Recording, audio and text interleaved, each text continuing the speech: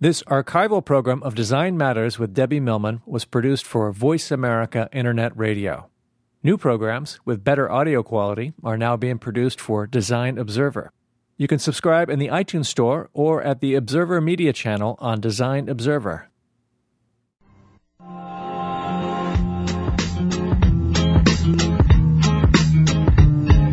Welcome to Design Matters with Debbie Millman, the show that takes you inside the provocative and stimulating world of design and branding as it intersects with contemporary culture.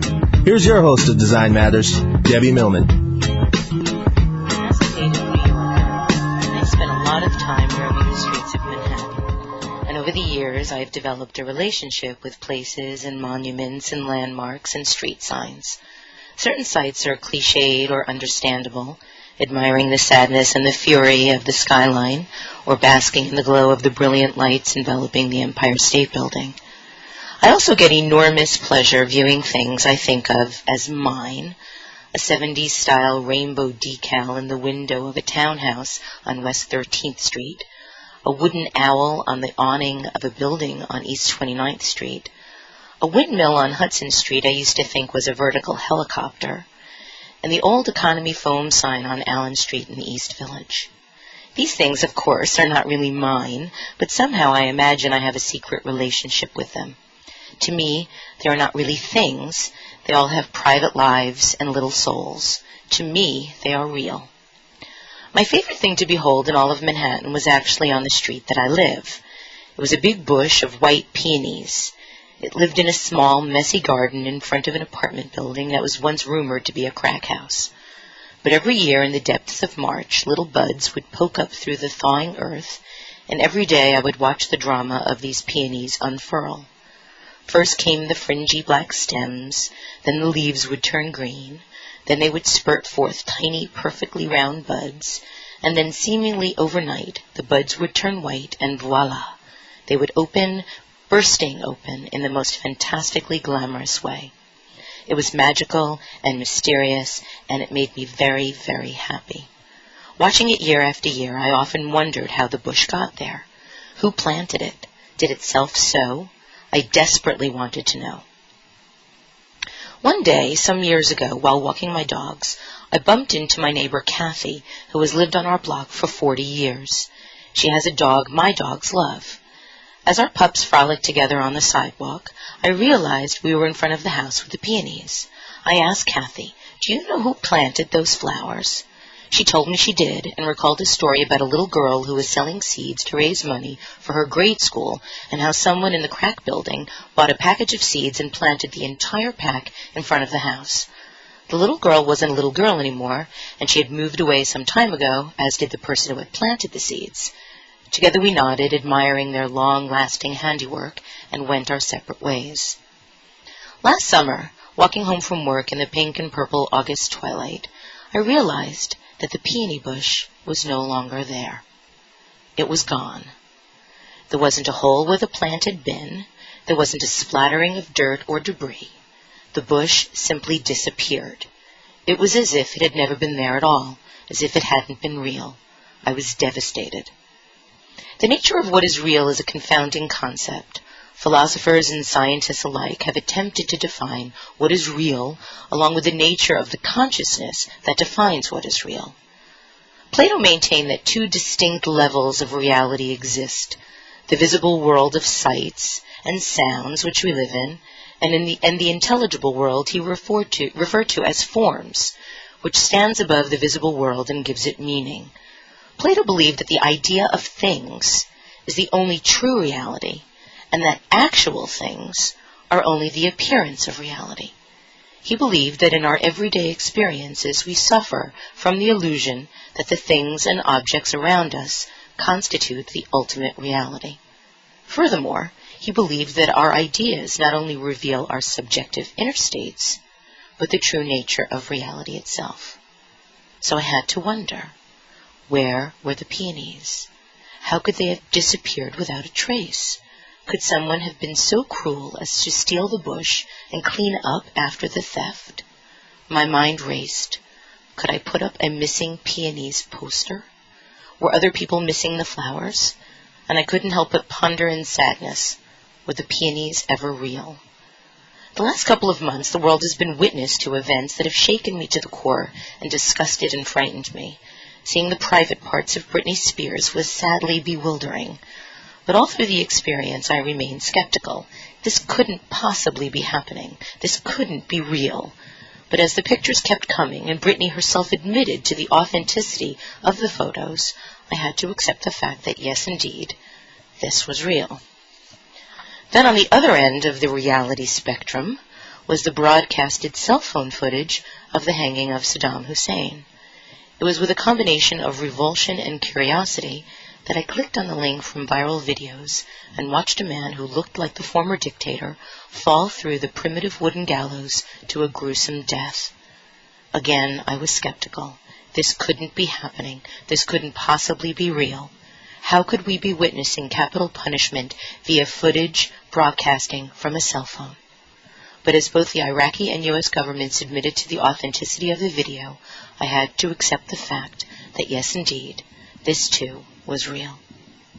Privacies of every sort are now inscribed with an impression on our culture.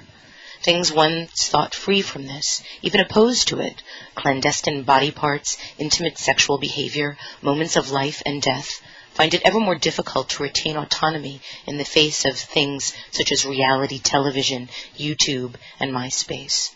Things we now romantically and proudly call real or user-generated. But we have become sensitized to this as well, because now, at the very same time, smaller and smaller temporal and physical crevices are being packed with the messages of this so-called reality, or what we believe is real.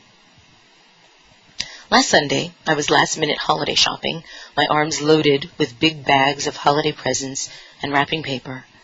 As I was making my way home, I passed the spot where my beloved peonies once resided, and I stopped short.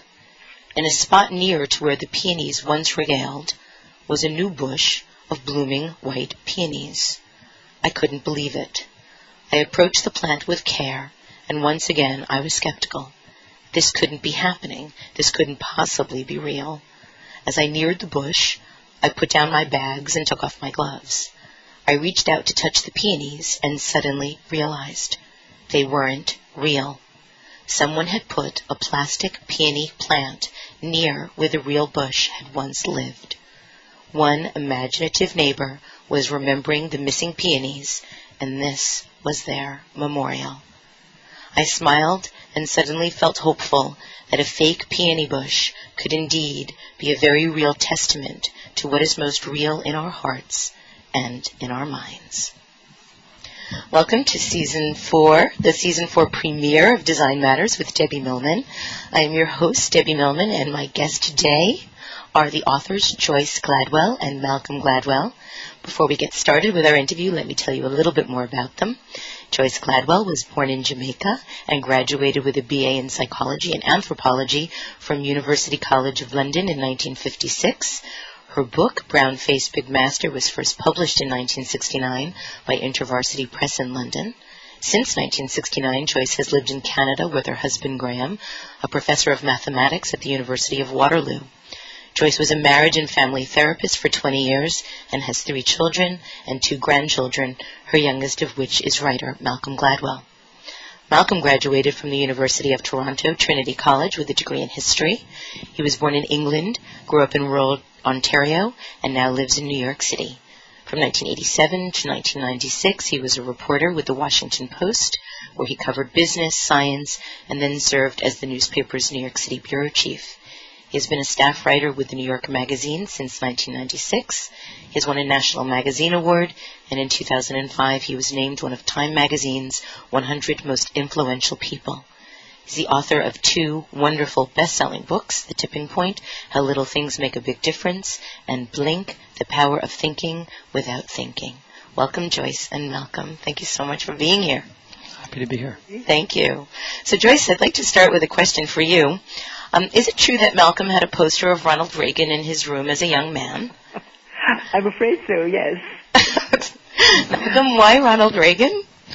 Well, everyone has to rebel as a child, and an appropriate form of rebellion in Canada in the late 1970s, early 1980s was to be conservative. I, like all acts of rebellion, it passed, and I returned to sanity. But no, it's true. I had a little moment there. What did you like most about Mr. Reagan?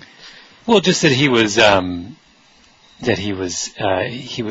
was an unorthodox position to take in Canada at that time. I liked him because he was different. I mean, it was. I don't think it goes beyond that in a substantial way. So, Joyce, what made you and your husband Graham decide to settle down in Canada? A number of reasons. One is that Canada is halfway between England and Jamaica. I was many 5,000 miles from home in Jamaica while I lived in England with Graham. And I think perhaps he felt, in all fairness, we should be halfway between the two native countries. I see. And also, England was getting crowded. It always has been getting crowded, and it still is. And Canada seemed like a place with open spaces, a good place to bring up one's family and to seek advancement in work.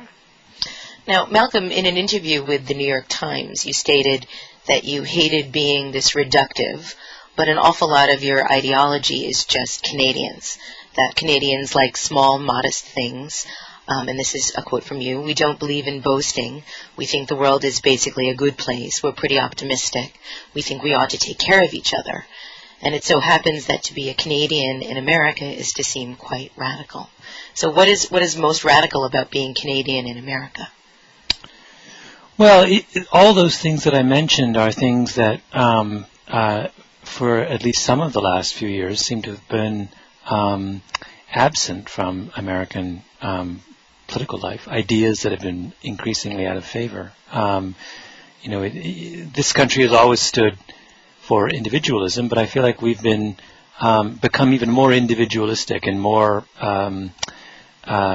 convinced of the idea that everyone needs to look out for themselves, and more hostile to the notion that there is some kind of that we all have some kind of collective responsibility for each other.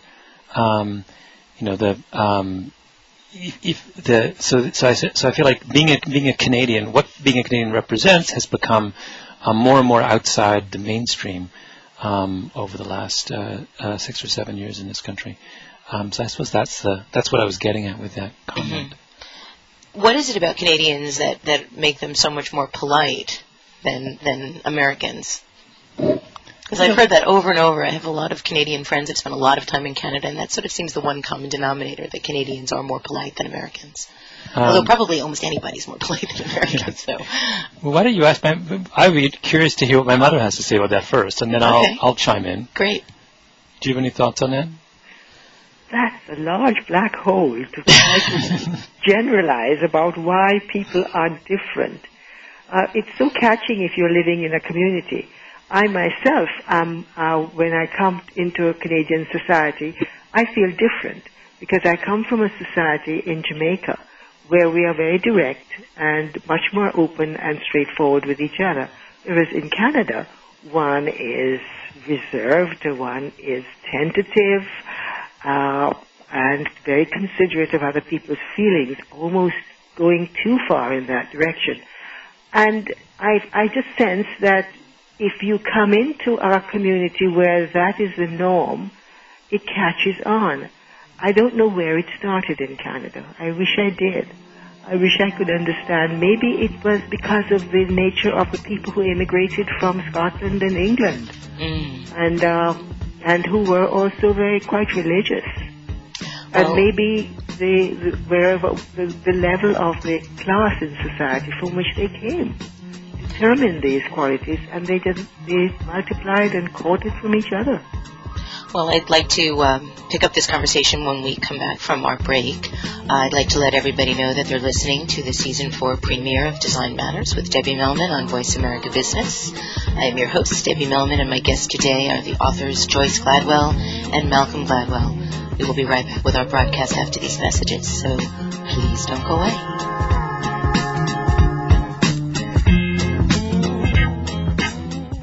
401s, stock, mortgage, retirement, wealth. We cover it all.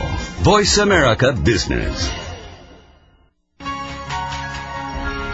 Have you ever had a bad day and wish someone could come along and change it at the flip of a switch? Do you dream of living the life of wealth, great relationships, and the perfect job, but don't know where to start? Then tune into The Winner's Attitude with corporate trainers, motivators, authors, and hosts Jeff and Val G. No difficult strategies or complicated keys. Jeff and Val present a powerful and effective technology to switch your operating system to create the most amazing life. It has been said that winners have simply formed the habit of doing amazing things. Winners know how to activate that switch, and so can you. The Winner's Attitude with Jeff and Val G. Broadcast each Friday at 8 a.m. Pacific, 11 a.m. Eastern on the Voice America Business Channel. The Winner's Attitude. Switch me on. Mom! My tooth fell out! The coach says I can play shortstop! I could be a deciduous tree! You live for the firsts in your child's life. But how do you cope with the firsts that come after your child is diagnosed with cancer? CureSearch.org connects you to the doctors and scientists whose collaborative research has turned childhood cancer from a nearly incurable disease to one with an overall cure rate of 78%. CureSearch.org. You're not as alone as you feel. Brought to you by CureSearch and the Ad Council. With 55 million blogs and counting, blogging is no longer just for anxiety-ridden teenagers or unemployed pundits with too much time on their hands. Companies are joining the blogosphere by the dozens. Corporate blogging is no longer optional. But how do you take your first steps into the blogosphere? On the Corporate Blogging Show, host, corporate, and CEO blogging consultant Debbie Weil, author of the Corporate Blogging book, talks in practical terms, no techie talk allowed, with some of the savviest practitioners of this new way of marketing and communicating online. Learn how you can incorporate all the newest social media tools, including blogs, podcasts, and online video, into your website, and have fun while you're doing it. Yes, this wild new weekly world of blogs is supposed to be fun. The Corporate Blogging Show with Debbie Weil, broadcast each Tuesday at noon Pacific, 3 p.m. Eastern on the Voice America Business Channel. The Corporate Blogging Show, your no-nonsense guide to the blogosphere. Keeping you a step ahead of the changing world of business. This is Voice America Business.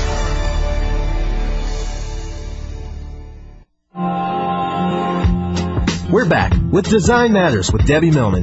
If you have a question for Debbie, feel free to call us at 866-472-5790. Once again, here's the host of Design Matters, Debbie Millman. Welcome back. It is 3:19 Eastern Time, and you are listening to the Season 4 premiere of Design Matters with Debbie Millman on Voice America Business. I am your host, Debbie Millman, and my guests today are the authors Joyce Gladwell and Malcolm Gladwell. If you'd like to join our conversation, if you have a question for Malcolm or Joyce, our phone lines are open. Please call 1-866-472-5790. And before the break, we were talking about the nature of difference in people from different places. And Joyce, you were talking a little bit about what was the difference that you perceived in people in Jamaica, people in Canada, people in the United States. You want to finish the thought that you were sharing with us? You're speaking, Joyce. Joyce? Yes. Well, I think I have finished. I think I'm speculating, I know, wildly about something I know very little about. How did this all start? How did Canadians come to be Canadians, and how did Jamaicans come to be Jamaicans, and how did they come to be different? What I do know is that when you come to live among other people, you begin to catch their characteristics, and that is how they persist in the society, I suppose. Joyce, your book, Brown Face, Big Master, was first published in 1969. It's a very candid, very revealing story of your life and how you dealt with some of the major social issues of our time: race, color, relationships, mixed marriage, and your search for God. First of all, can you tell us a little bit about the title, Brown Face, Big Master? Brown face refers to the color of my skin. In Jamaica, people are very conscious of differences in shade and skin tone. And in the present world, if you have any, if you are brown-skinned or you have any measure of African ancestry, you're black. But in Jamaica, we made great distinctions between people who were black, people who were brown, and people who were white. And so to make that distinction is to say something about your background, about your ancestry, about the fact that you were mixed race, and also about your position socially in the society. So that was brown face. Big master is a word used in Jamaica to refer to God. I know it also has connotations of a slave master. Mm-hmm. But God as big master is not seen as a cruel or demanding or overbearing person, but just as someone greater. Now, when the book first came out, I know it was serialized in the Jamaica newspaper, and then the book actually sold out its entire print run. Yes. What made the publisher decide not to print it again? I've often wondered whether they had reasons at different levels. I think the reason they gave me slips me at the moment. I think they probably found it too expensive, or they thought that it wouldn't sell quite so well. I'm not sure. They didn't have a very good reason for not continuing. Now, I understand that at the time, some parts of the book were banned in the serialization because of a sexual encounter that you describe in the book. Yes, InterVarsity Press is a religious press from InterVarsity Christian Movement in England, and they had a wide distribution in parts of the Commonwealth, namely Ireland and South Africa. Well, South Africa is not the Commonwealth, but they had distribution there. In South Africa, it was banned because of the mixed marriage between Graham and myself, and in Ireland, it was banned because people were very squeamish about the attempted rape by the man on the boat. Doctor, yes. Now, you married a white man at a time when multiracial marriages were very unusual. Can you tell us a little bit about that, if you can? From what angle were you thinking, Debbie? From emotionally. Just emotionally. Yes. A brown-skinned Jamaican is well primed to marry somebody white. There is no difficulty there from that point of view. My father, in fact, would have passed for white had he lived in England, for example. And some of my relatives were white. And there was pressure in Jamaica because color and class were associated, and upper class were white and lower class were black. The pressure was on to improve the social status of your family by marrying white. And yet, how did your parents feel about it? I know that your husband's parents were not happy initially. Yes, Graham's parents were not happy, and my parents were extremely happy. Joyce, we have a caller that's been on the line for a while, and I'm going to ask that he come and join us, and then I'd like to continue asking you questions about the book. But Gregory, welcome. Thank you so much for continuing listening to Design Matters. And congratulations on season 4. Thank you. I love the peony shrine story. I hope you made a wish on it. I took a picture of the plastic peonies. So have that all for all of perpetuity. But you have a question for Joyce? I do. I have a question for Joyce, Good. actually. I'm curious to know, in being a marriage and family therapist, did you ever find yourself in a situation where you gave advice to one of your patients about a situation, and then you found yourself in a similar situation in your relationship or in your child rearing, and you did completely the opposite, or you didn't follow your own advice? You're testing my memory, Gregory. It's quite a question, Gregory. I guess 6 months off is giving you a lot of time to think. Do you want the specifics, Gregory, or you just want to did you ever find yourself in that situation and later think, God, I gave that person that advice, I didn't even take it myself?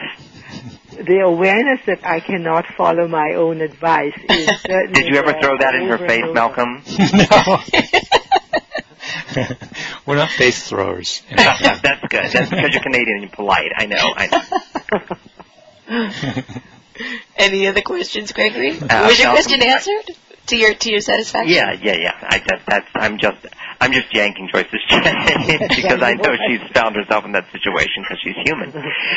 Malcolm, I'm curious. I don't know how long you've lived in New York, but I've lived in New York a very long time, almost 25 years. And the New York today is not the New York I came to, and so much of what made New York to me doesn't exist anymore. And in just listening to Debbie talk about things like the economy candy sign, I mean, these are all things that we as New Yorkers cherish. But so many things in the city that made the city, like the Plaza Hotel going condo, those are sort of inconceivable things. Do you have any theory? And it's natural, the course of passage of time, that all things will change to a degree, but it seems like it's at an accelerated rate. Do you have any theory as to why that is? Well, it's obviously the city's gotten so much wealthier in the last, remarkably wealthier. Like, we forget that, as recently as the 60s, the city was considered a kind of poor cousin to the suburbs and to other parts of the country, and now that has been reversed. But it's funny that the way in which the city's physical nature changes is very different from the way the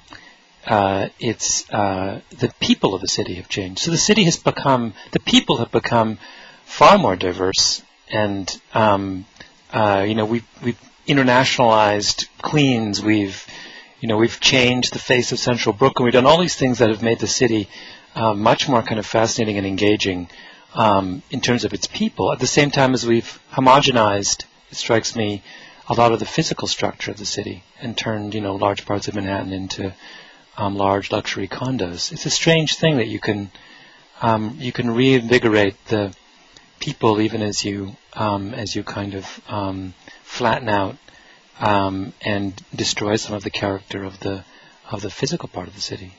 Right. Well, thank you very much. Thank you, Joyce, very much. Thank you for calling, Debbie. Gregory. Nice to hear your voice again. You too, honey. Thanks. Bye-bye. Malcolm, you recently quoted your mother's book on your blog at malcolmgladwell.com in referencing an experience that she had when you were a child. And you quoted her in reference to the series of pieces that you wrote about stereotyping and racism. Mm-hmm. This is a passage that you wrote, and it is followed by a passage from your mom's book. So you wrote, "My parents are living outside Southampton," and I'm just adding England so people know that it's not Long Island. Settled finally after a tumultuous first few years of marriage. It is hard to read this, I think, and not acknowledge the kind of strength and effort necessary to overcome the terrible power of name-calling. And then this from the book. This is written by Joyce Gladwell. 3 months later, on a Sunday afternoon, I stood at my front door waving to Graham and the older children as they set off for a walk. I was staying behind with the baby to rest. At that moment, a boy went by on a bicycle and shouted at me, "Nigger." Quickly I glanced at Graham and the children, hoping they had not heard him, and then I turned indoors, my heart and mind in turmoil. A poisoned arrow had found its mark, a ghost from the past had visited me, and I was unprepared and vulnerable. The picture I had built up of an accepting community vanished. Once again I lived in an insecure world where thorns were waiting to wound in unexpected places. Where was the mastery of myself I thought I had gained, the freedom from concern about color and race? I was hurt and I was angry, and I had to find expression for my raging feelings. Aggressively, I came to God with more boldness than I ever had done before. Malcolm, you were too young to remember this, I imagine. If you're the baby being referenced in the passage. So, Joyce, do you still experience that kind of racism? No. But I think... producers, please give me another minute before the music. Thank you. No, I don't. I think I've lived in the same place. I chose to live in a small town in Canada, which is largely populated by Mennonites who have a wonderful reputation for acceptance, and where I became quite well known because of my book was published when I first came here.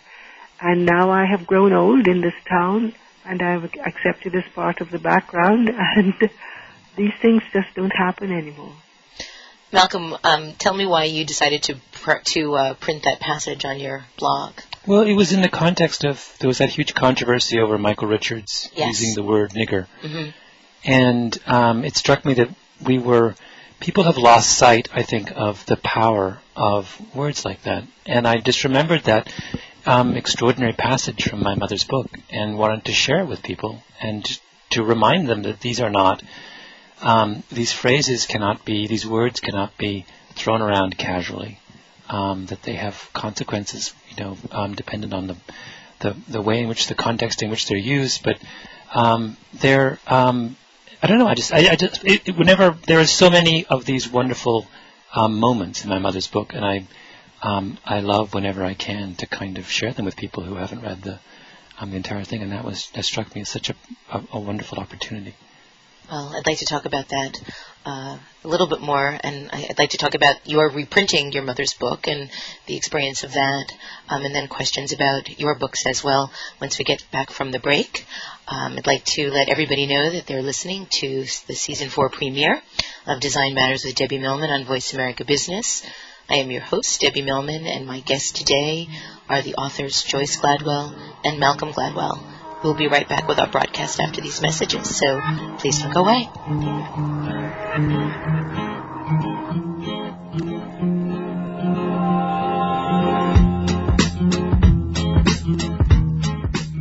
Keeping you a step ahead of the changing world of business. This is Voice America Business. The economy and financial markets continue to expand in both their size and complexity, but being able to anticipate changes in the markets for housing, jobs, and financial assets remains a crucial ingredient to our financial well-being. On The Economy and the Markets, with economist, investment strategist, portfolio manager, and host Doug Cliggott utilizes his 25 years of experience with that of his highly informed guests to provide clear, reasoned explanations of current events. To navigate the markets that influence our lives every day of the week, tune into The Economy and the Markets with Doug Cliggott, broadcasting each Thursday at 1 p.m. Pacific, 4 p.m. Eastern on the Voice America Business Channel. The Economy and the Markets. Clear thoughts in a complex world. 200 years ago, Lewis and Clark discovered the West. That is, if you don't count the millions of American Indians who discovered it first. Because Lewis and Clark left one civilization only to find dozens of others that, despite everything, are still here today. Walk with Lewis and Clark at lewisandclark200.org and see what you discover, because their trail winds through us all. This is a public service message of the National Council of the Lewis and Clark Bicentennial, the Missouri Historical Society, and the Ad Council. If you're looking to improve sales results, increase revenue, acquire new customers, or just retain existing ones, listen to Sales Talk with nationally recognized sales and customer relationship management consultant, speaker, sales trainer, and author Russ Lombardo. On Sales Talk, Russ provides insights and knowledge about today's best-selling techniques and methodologies. Learn about the latest sales-related software and tools to help organize your efforts for achieving more efficiency and get a better understanding of what services are available to improve sales results. On Sales Talk, Russ Lombardo and his expert guests get down to brass tacks and talk about what's needed today to succeed in sales. Whether you're a sales manager, sales professional, business owner, or entrepreneur, you'll benefit from the business insights, experience, and knowledge. Sales Talk with Russ Lombardo, broadcast each Monday at 1 p.m. Pacific, 4 p.m. Eastern on the Voice America Business Channel. Sales Talk with Russ Lombardo, insights, experience, and knowledge at the click of a mouse. The bottom line in business talk. Voice America Business. We're back with Design Matters with Debbie Millman. If you have a question for Debbie, feel free to call us at 866-472-5790. Once again, here's the host of Design Matters, Debbie Millman. Live from the Empire State Building, you are listening to the Season 4 premiere of Design Matters with Debbie Millman on Voice America Business. I am your host, Debbie Millman, and my guests today are the authors Joyce Gladwell and Malcolm Gladwell. If you want to join our conversation or if you have a question for Malcolm or Joyce, our phone lines are open. You can call 1-866-472-5790. And prior to the break, we were talking about Joyce's book, Brown Face, Big Master. And Malcolm, you republished the book several years ago. What made you decide to do that? Well, one was that it had been out of print. As my mother said, the original publishers, for entirely mysterious reasons, just didn't do another edition, even though the first one sold out. So that seemed wrong. And also, books are ugly. We give people books to read, and they, in the best of occasions, they move us emotionally, and they interest us, and they educate us, and we hang on to them, and we put them on a bookshelf. But the amount of time and attention that goes into producing the book is trivial. There's more attention paid to the design of a cornflakes package than a book. And that seems... You're talking to the right person about that. So you know that, yes. So it seems so odd that that books which are things that we cherish should be so indifferently produced. And so I thought it would be wonderful to do a version of my mother's book that was beautiful. And so I gave it to my friend Josh Liberson at Helicopter, who did this special edition, which is a work of art. It is an absolutely beautiful, beautifully designed book. Are you going to republish this limited edition? I know that we can do anything we want in this world, and so I think that so long as there, I think it might be a really fun project to do. But I just think that there's also another strange thing about books is that the sense that we have that they expire, that they go out of print, as if a book's message is only meaningful for 3 or 4 or 5 years, which again is silly. The best books are timeless, and so that was the kind of thinking behind republishing it. Well, I understand that when you were a little boy, Malcolm, that you won a writing competition for a story in which you interviewed God. So, first of all, Joyce, is that true? Did he win a competition? It was indeed. We were delighted that he won the competition, but for a long time he kept hidden from us the subject matter of that essay he wrote. Why is that? Malcolm, why did you tell? Why did you keep it a secret? I have no idea. Do you remember the interview? What made you decide to interview God, and what did he have to say? I have a very poor memory in general, so I don't really remember. I think it was I do. Oh, you do? Well, then you should ask my mother. Hence the double teaming here. Go ahead. He was challenging God because he pointed out that God seemed to favor the poor and not like the rich. Really? He challenged God on that point, yes. Is this bringing up any sudden recognition, Malcolm? No, I don't remember this. There was it was something about God's admission policies to heaven being discriminatory. I think there was some argument. It was kind of a political satire, I think, at the time. There was a great deal in the air about affirmative action. I think perhaps that's what was motivating me. I was quite fascinated at the time by American political debates. So Now, Joyce, did you have the sense, did you or your husband have the sense when Malcolm was growing up that he was sort of poised for fame and fortune? No, not at all. I would not have said fame and fortune. I enjoyed him so much that I wasn't looking ahead very far. I was just enjoying the delightful child that had come into our life. He provoked mirth just by being who he was, by the way he moved, by the way he was made, by his eyes and his hair. That's the hair. And then I also had the practice of writing things down that they said, that my children said from time to time. And in that way I preserved memories of what I enjoyed most about them. We have a caller. We have another caller. Caller Jennifer from Connecticut. Thank you for calling Design Matters. Hi, thank you. I have a question for Malcolm and his mother, which is actually goes nicely with your last question, Debbie. Oh, good. First of all, Malcolm, thank you so much for the books you're giving us. They're just really amazing and getting people to look at the world in a whole new way. Thank you. And that's kind of a provocative thing to say, and I'm just curious if, Joyce, as you raised Malcolm, is it surprising to you that as a grown-up he's able to kind of look at the world and observe things that everyone sees every day and put a new spin on it and make people see the world in a different way? And Malcolm, are you surprised based on how you were as a child that you've sort of grown into this kind of maven, if you will? Why don't you start, Mommy? You go ahead. Am I surprised? Yes and no. I can see the strands that contribute to Malcolm's success, and to the way he thinks, to the way he expresses himself.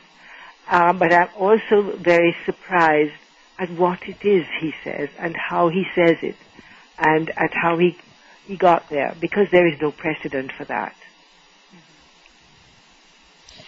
That's a lovely answer. And Jennifer, did you have a question for Malcolm as well? She asked me whether... I don't really know. I don't... when I think about my family, I think about us as being... We are serial outsiders. So I have a mother who moved from Jamaica to England, which is about as...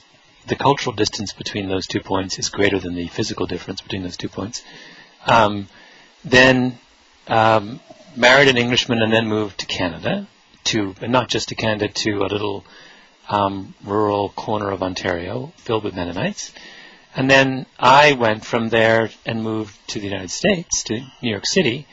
So when I say we're serial outsiders, I mean we have replicated the role of outsider over and over again.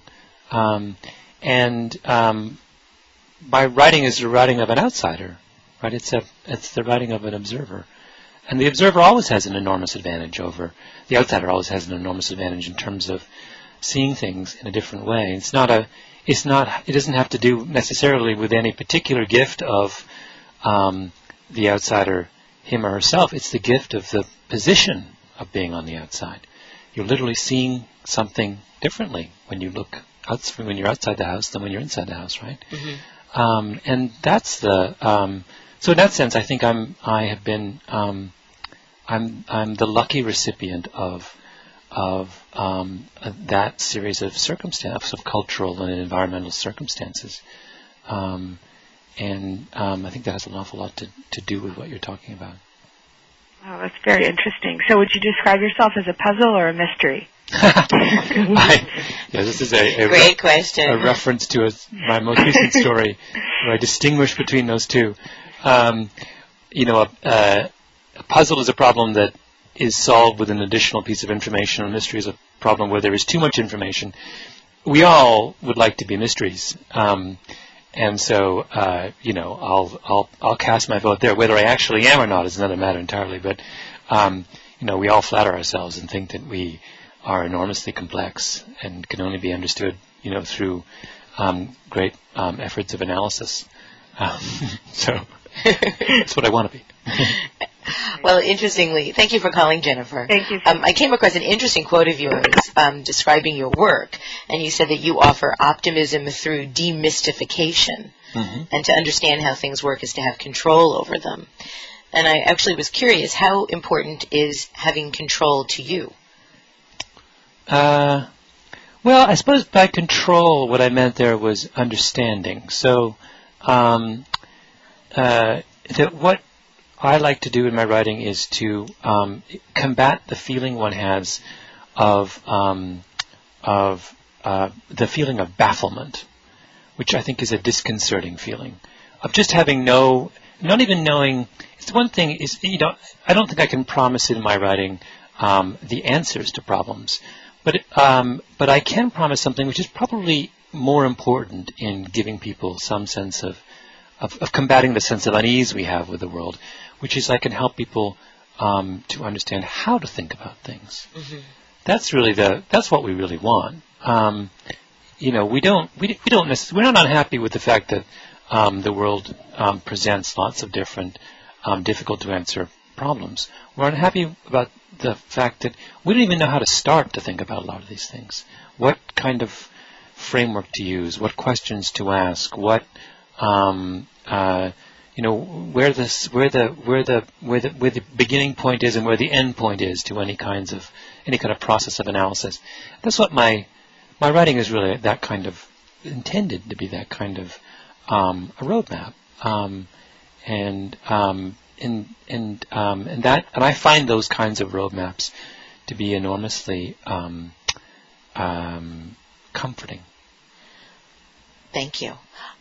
We need to take our last break. When we come back from the commercial, I'd like to talk a little bit about how you start to think about things, how you figure out where you're going to begin.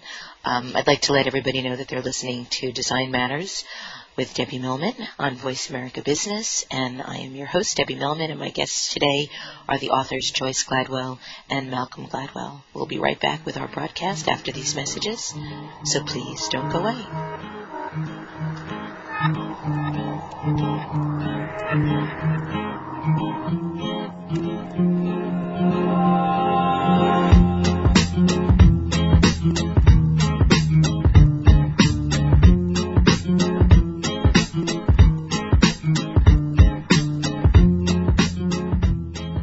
Strengthening your financial goals.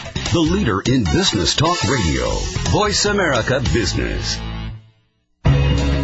More and more business people recognize the importance of spirituality in their work. How do busy professionals discover what rings true for them? Embracing the Journey with Karen Humphrey-Salick explores what it means to be spiritually fulfilled in business and how to integrate spiritual direction into a career. Expert guests, authors, and inspiring speakers join Karen every week to discuss such issues as honesty, compassion, generosity, ethics, and integrity in the workplace. Take a positive step forward to greater life balance. Tune into Embracing the Journey with Karen Humphrey-Salick, broadcasting every Friday at 9 a.m. Pacific Time on the Voice America Business Channel, the bottom line in business talk.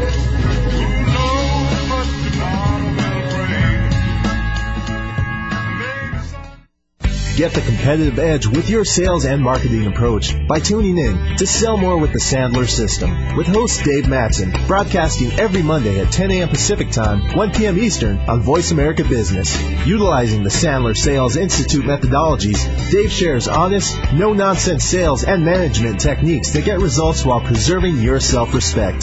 Sell More with the Sandler System is perfect for sales managers and salespeople who sell over the telephone, as well as presidents and business owners who manage them. This show offers a comprehensive approach to selling, the mastery of revolutionary techniques, and an entirely new attitude towards the sales and management processes.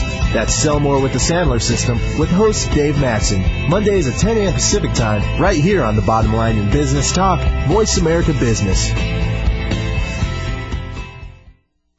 Keeping you a step ahead of the changing world of business. This is Voice America Business.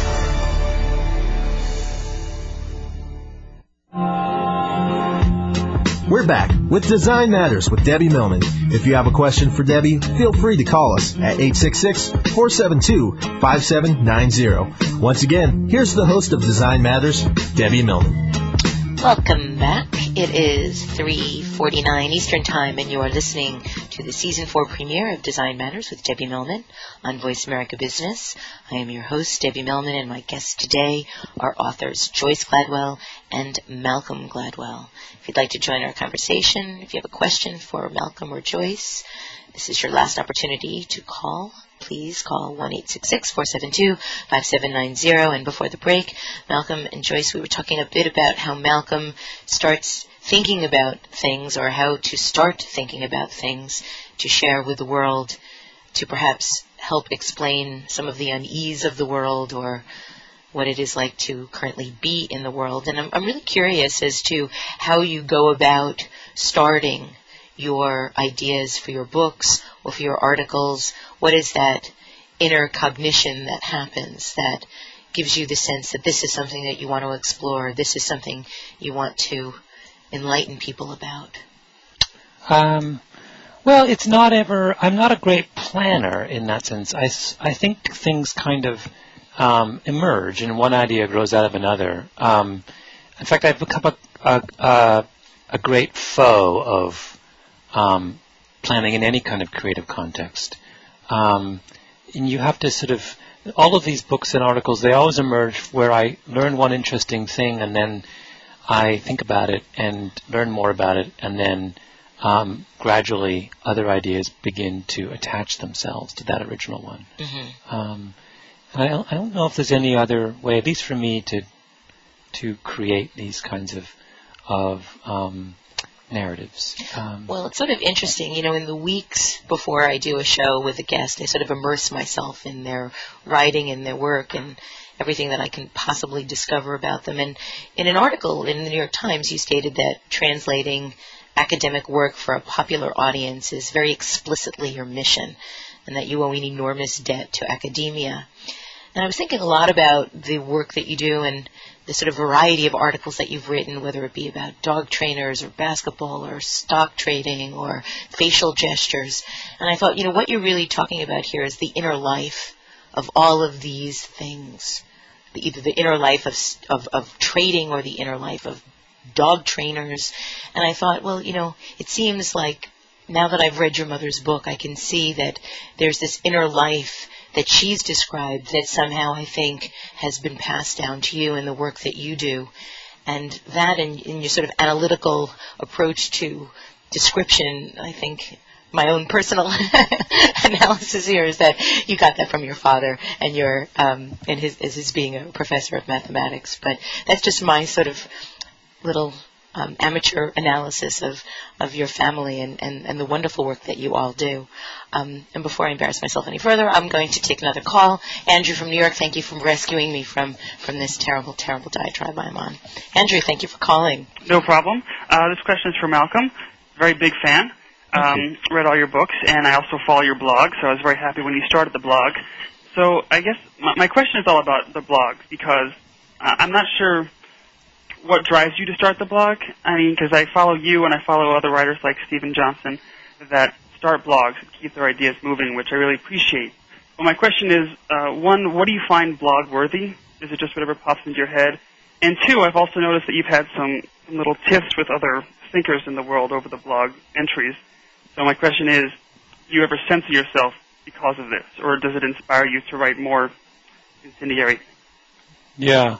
I don't know. Blogs are strange. I thought I would experiment with it because it's an interesting form. And the jury's still out on how useful it is. Mm-hmm. The problem is that the commenters, you write something and your comments are evenly divided between people who are saying interesting things, and you're glad they weighed in and you learned something, and people who are simply nasty.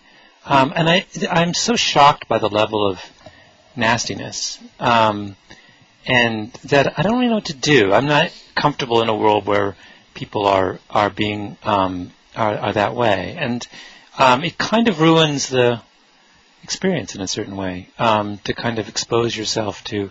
So when I had a long series of blog entries about racism, and made in passing the observation that I think those who make claims about the relative intelligence, genetic intelligence of various races, are being, at the very least, intellectually reckless, and at the most racist. 99% of America agrees with me, but the 1% who doesn't, showed up on my blog. It's a strange thing. And if all I'm doing is attracting a kind of lunatic fringe on when I write about topics like that, it's not my intent to provide a forum for what I think of as, and so I have to say it's both the best and the worst of what the internet has to offer. It's a wonderful open playing field, but it also is, sometimes barriers to entry are a good thing, and then they keep people who are, I just think have repugnant ideas. It keeps them out. So like I say, I'm profoundly. It's been an interesting, but I am ambivalent about whether it's been useful. You going to keep doing it? I might. It's unclear. Like I say, I'm still trying to figure out what the right tone is and what the right things. Maybe if I only talk about sports, I'm fine. Well, it depends on if you talk about the Knicks. Yeah. Well, thank you for calling, Andrew, from New York. I really appreciate it. It's interesting because I feel like the blog phenomena is one that has sort of the best of times and the worst of times represented in it. You have a certain accountability that people must be kept to in terms of what the information that they're putting out is, and the sincerity, the accuracy of that. But then you get people that I think have this sudden ability to communicate to a group of people that have really no interest in hearing what they specifically have to say, and it's very hard to edit that out without it looking like it's really heavy-handed or forced in some way. It'll be really interesting to see what and how the blog world evolves over the next decade or so. The point that brings up, and it takes me back to the discussion where we started when we were talking about books, in my mother's book and things like that, is that there's something to be said for constraints. What a book represents is communication within a very strict set of constraints. We give you the book. We have designed it the way we want to design it. We have put it in the context we want to put it in, and we have labored over the words and edited and refined, and what you get is a complete thought. And there that is where the power of that particular form of expression comes from, which is all of the limitations on it. The fact it's a complete finished product. It's a work of art. Yeah, it's on its best day. Yeah, on its best day, and that the internet the blogs are the antithesis of that, and that's what I think. That's why I think we're still trying to work out what their value is and what the best way to use them are. Well, fortunately, we have books like yours and your mother's. I'd like to thank you both very much for joining me on the show today. We've come to the end of our broadcast. So I'd like to really say how much I appreciate both you and Joyce for being on the show. I'd also like to give a very special thanks to our sponsor, Adobe, to Brian Travis and Ruben Colomb at Voice America, and Lisa Grant and Jen Simon at Sterling. Joining me next week on Design Matters is author Seth Godin. Thank you for listening, and please remember, we can talk about making a difference, we can make a difference, or we can do both. I am Debbie Millman, and I look forward to talking with you next week. Voice America Business would like to thank you for tuning in for Design Matters with Debbie Millman. Be sure to listen every Friday at 12 Pacific Standard Time for another exciting hour of Design Matters, right here on the Bottom Line in Business Talk, Voice America Business.